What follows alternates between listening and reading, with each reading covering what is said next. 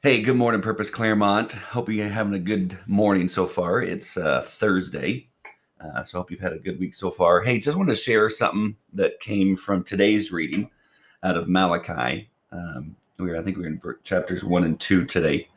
But yeah, I just want to share encouragement or conviction, whatever's right and needed for today for you and for me. But just wanted to share what stood out, what I felt like the Lord was reminding me personally of, and see if it's what He's reminding you of as well.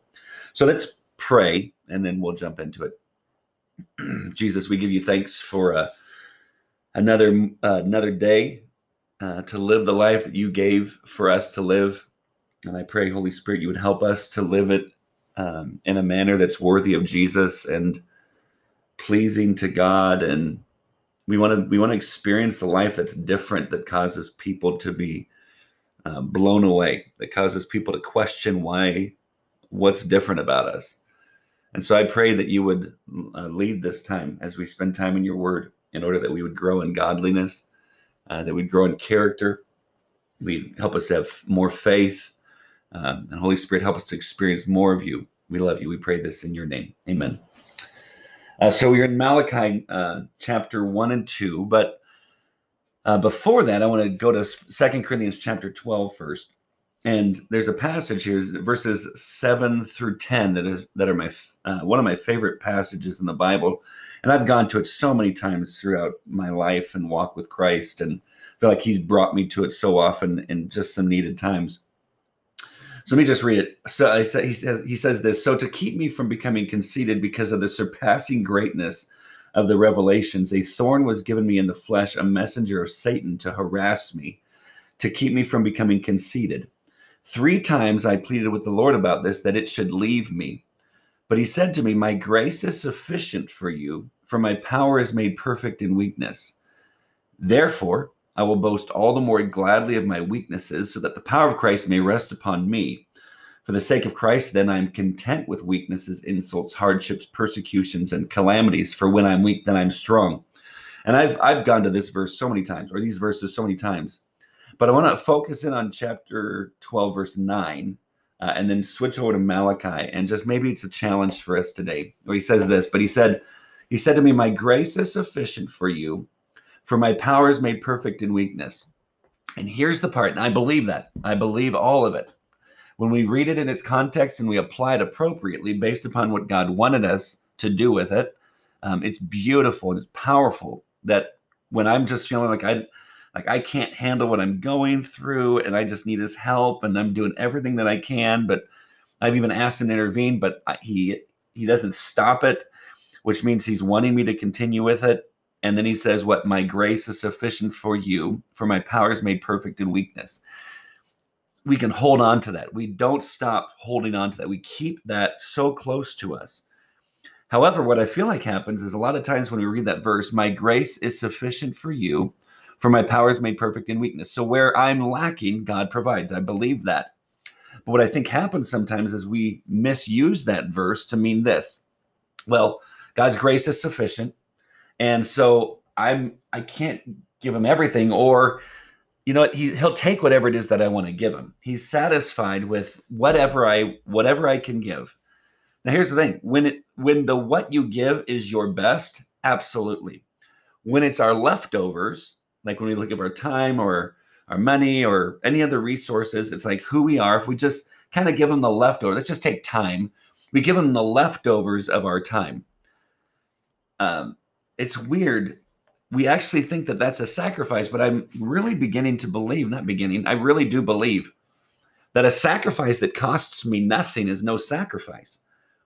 And so you'll see over and over throughout the law, especially in Leviticus, about the sacrifices that need to be presented before God are they're without blemish, they're perfect, and those actually point to Jesus coming.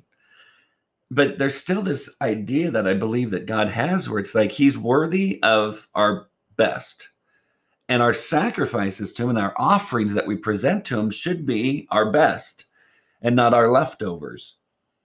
And so in Malachi chapter 1, starting verse 6, he says, "A son honors his father, and a servant his master. If then I am a father, where is my honor? And if I'm a master, where is my fear, says the Lord of hosts to you, O priests, who despise my name? But you say, how have we despised your name? Now watch this. By offering polluted food upon my altar. But you say, how have we polluted you? By saying that the Lord's table may be despised. When you offer blind animals in sacrifice, is that not evil? And when you offer those who are lame or sick, is that not evil? Present that to your governor. Will he accept you or show you favor, says the Lord of hosts? You now now entreat the favor of God that he may be gracious to us. Now, here's what I'm not saying. I'm not saying, hey, you've got to present the sacrifices in order to be forgiven. That was Jesus. But if we're going to call ourselves followers of Christ and we really understand who God is and how amazing he is, then offering him our best, it goes along with when Jesus says, if anyone wants to be my follower, you must deny yourself, pick up your cross, and follow me. When we look at Colossians chapter 1, it talks about the fact that Jesus is to be preeminent. That means he's supposed to be superior to everything. And so even in Colossians 3, so that's Colossians 1, in Colossians 3, everything I do or say or think, I'm supposed to do it all in a manner worthy of Jesus. Do it all in the name of Jesus. When Jesus is, he's approached by, we always call him the rich young ruler. And that man says, hey, what must I do to inherit eternal life? And Jesus goes through some of the commandments and he goes, I've kept all those since I was young. And Jesus says, okay, you lack one thing. Go sell everything you have, give to the poor, you'll have treasure in heaven, then come follow me. And he gives him this standard, which is pretty much him saying, I want everything. I want you to give up everything for me. And it said that the man, he went away sorrowful because he was a man of great wealth. And in that passage, it does not say that Jesus then ran up to him and said, okay, never mind, that was too much. And then just kind of lessened the requirement of discipleship, lessened the requirement of what a disciple is supposed to do and be. But he actually let him walk away. I feel like what happens is that we as followers of Jesus, we can take advantage of God's grace at times and then just approach him half-heartedly, or we don't even really approach him at all unless we need something. And really the purpose of grace is to give us what we need in order to live the life that God wants us to experience. It's a gift. He wants us to live life, and our salvation is a result of grace. But I'm supposed to constantly rely upon this gospel, which is the power of God. And so our sacrifices, even the passage that comes to my mind when I'm talking right now is Romans chapter 12. And if you've been brought up in the church, you know this. If you read the scriptures, this is like one of those key passages. When he says, this is verse 1, but I appeal to you, therefore, brothers, by the mercies of God, to present your bodies as a living sacrifice. Now watch the words, holy and acceptable to God. Why? Well, which is your spiritual worship. Now, two words, holy and acceptable. Acceptable means this. There is an ability that I have to present myself to God in a manner that is not acceptable to him.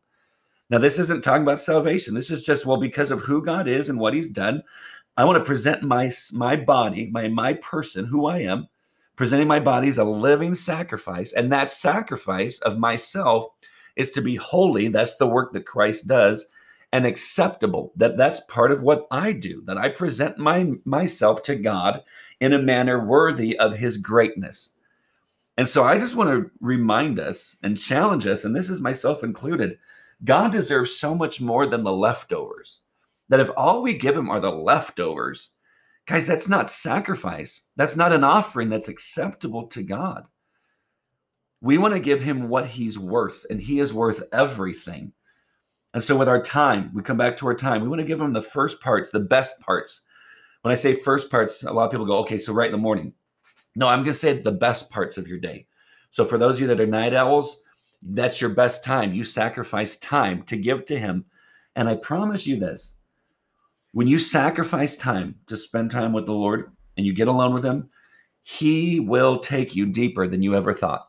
He will bless that sacrifice. He will increase your desire for more time with him. But friends, this, it's all by grace and God doesn't care thing. I don't know that that's actually true. In fact, I'm going to step out on a limb here. That's not acceptable Worship is to be done in a manner that is worthy of Jesus, and in a fashion or in a manner that is acceptable to him.